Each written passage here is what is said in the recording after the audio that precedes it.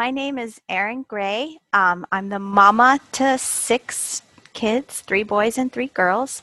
My husband and I began dating in high school and got married after college. And not long after, our first child was born. He was born in a regional hospital in Maine, a pretty big hospital for the area. And he was an OB uh, baby with an epidural. My second daughter was born at a smaller hospital with midwives, a natural birth. And then after her, I really gained a lot of confidence in my own ability to have babies. And I went with a home birthing midwife who lived in our town, and I knew her from our store that my husband and I own. We had our third at home on our mainland house in Northeast Harbor. We also have a home out on Little Cranberry Island where we spend summers. He was an April baby, and we were still on our mainland house at that point. And so he was born on the mainland at home. And then the same for our fourth and fifth child. They were born with the same midwife at our home in Northeast Harbor. When we began homeschooling about 4 years ago, we started to rent our mainland house and spend more time out on our little island house, which is where I'm originally from. This time around, number 6, we decided to go ahead and have her out on our offshore island. Islesford, Little Cranberry Island, is about a mile and a half offshore. It's a 30-minute, 40-minute ferry ride. It's faster in a faster direct boat. You could be to the mainland in 10 or 15 minutes if you go straight across on a fast boat.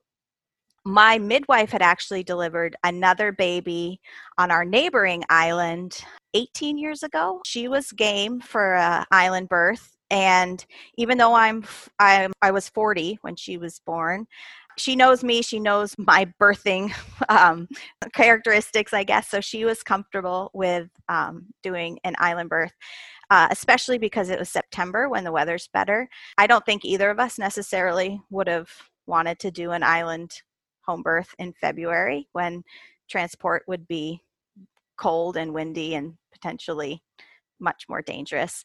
So we went ahead and planned this birth. It was a fairly easy pregnancy as in terms of how my girls have been. I have 3 girls, 3 boys, and my girls have all been a little bit easier on the pregnancy side.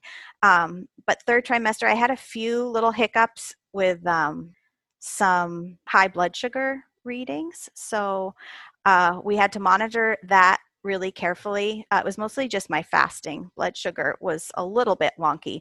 I wasn't in the risk category. It was just borderline. You know, we watched with particular care just to make sure all of our ducks were in a row for this offshore island birth. And we had several fishermen lined up for helping with getting the midwives out to the island. My dad is a lobsterman and my brother also fishes. So we had them on call for needing the midwives, as well as some other fast boats if needed for both midwife transport and if there was any potential issues that I needed to go to the mainland. So we had everything set, and the hurricane that passed offshore was just before my due date. So we ended up going to the mainland for the night just in case I'd gone into labor because the seas were going to be too rough if things happened quickly. So we did spend a night the week before my due date on the mainland, but then we came back home. It was really funny. From the island back to the mainland and then back over. We were like this little portable baby having golf cart ride, and all of it on the boat and back. But I ended up going into labor. Well, my last several children, I've had lots and lots of prodromal labor, so hours and hours of regular contractions that don't go anywhere. So for me, my midwife would check in on me, and I'd say, I've been having contractions, but they don't seem to be getting any stronger, and they're regular, but they're not progressing. But I woke about 6 a.m. and had some, regular contractions, but that wasn't out of the ordinary. But when my toddler, who was still breastfeeding, when he was nursing, they definitely picked up. And I said, this feels like it could be the real thing. And I'd gotten a decent night's sleep, so I was really excited because it's always better to be rested when you've got to do this baby having thing. And my midwife had me take some herbs to try to the black and blue cohosh tinctures to try to get the show on the road. And I went on a slow walk, and things were regular but not getting stronger. And I was a little bit frustrated. I was like, can't we just do this? I always feel like prodromal labor is like this horrible procrastination that you can't avoid, but I know it's part of the process, but it's still frustrating. My midwife was ready to be with me at that point. So she came out about mid-afternoon. I had my toddler nurse some more at bedtime. Things picked up, things slowed down. It wasn't progressing. I was about 4 centimeters, and my husband had been working crazy hours all through the summer and fall, and he'd been at the store since 2 a.m. So he was around, but then he ended up going to bed for a while. And about 9 o'clock, I was still only 4 centimeters, and I was so frustrated because I'd been in labor for 15 hours and really just wanted to have this baby, but my body just would not click into active labor. It was still just quasi prodromal. Is this real? Is this not? And so we got to the point where we were like, the midwives, do you want to go home? Should we wait? They talked about potentially breaking my water, but we managed to just say, let's just wait and see what happens. And so I tried to sleep for a little while, but the contractions were still strong enough that I could doze between them, but there was no sleeping through it. And I'd feel like things were progressing, and then I'd get sort of like anxious chills, and it was like I could feel my hormones just like not quite, they just weren't quite there yet. And I just hadn't sort of fully flipped into labor mode. And I was in tears and thinking, oh, I'm going to have to go off and go to the hospital and have Pitocin, and this baby just is not going to come out. And I was really anxious in the back of my mind about transition and the very end of labor, because with my 5th, I'd had a really rough transition. And he had been the same thing where I was tired. It had been a long prodromal, not active labor. And he took his time. He was my longest labor, and he was a really tough baby, and I had postpartum anxiety. And I think with Azalea, I was subconsciously really held up with all of the unresolved stuff from my 5th child's birth. Finally, I got up out of bed. I was trying to rest, couldn't rest. Everyone else in the house was asleep. I got in the shower, let the tub fill up, and just cried and cried and cried. And I'm not a crier, like not at all. People always joke that I'm kind of a robot. So I'm, crying by myself in the shower, like, okay, I'm going to go to the mainland. I'm going to go get Pitocin. This baby's coming out. I'm never going to go into active labor.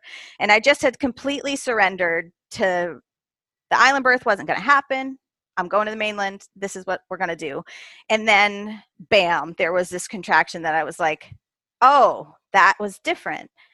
So I got out of the shower, I went downstairs and got a snack. My midwives were asleep downstairs in our homeschool room on the couch in daybed. And I went outside and I sat on the steps, and it was a beautiful night. And my garden, my vegetable garden surrounds our porch. And I sat there eating my grapes, and another contraction hits, and it was much, much stronger. So I go back inside, I wake up my midwife, and I say, I think this is it. And then I threw up nearly all over her, and with such force that I felt the baby shift down. I had bloody show. The next contraction, I was on my hands and knees on the floor, and it was really pretty intense from then on out. This was at 4 a.m.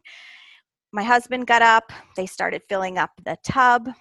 It was definitely much, much more intense and much different than the like, 21 hours of previous regular contractions. My 2-year-old woke up, and came downstairs and snuggled with me for a few big contractions, and then my husband took him next door to my parents' house. I was 7 centimeters at that point, and by just before 7, my water broke on its own. It's actually the first time I've ever had my water break on its own, but this time it broke on its own, which was a new, 6 babies, but that was still a new experience for me. They'd checked me the contraction before, and I was 9 centimeters, so I knew I was close. But once that water broke, the next contraction, I just hollered, "She's coming," and she was out. It was all at once. The end was so fast because I went from 9 centimeters to water breaking to she was out in like less than 2 minutes, I think. It was, and it was my first baby born in the water, really fast, really fast. My midwife joked that even though I actually had a 25-hour labor, since active labor was so short, I had a precipitous 25-hour labor because I didn't flip into active labor until 4 o'clock, a little after 4. So it was really only 2 to 3 hours of the hard part. And she was born healthy and happy, 8 pounds, 9 ounces. I woke up my girls with the hollering at the end, and so they came down right after she was born and got to meet her. And my boys slept through the whole thing, and our house is not big, so that was rather remarkable because I was not quiet. And they slept in a little bit, and then my parents were there, and it was a day of just everybody meeting this new person in our family. And it was everything that I'd hoped it would be in the end, but I didn't think I was going to get there. I think it took crying in the shower for me to sort of surrender to the process and let it happen. So that's the birth of Azalea.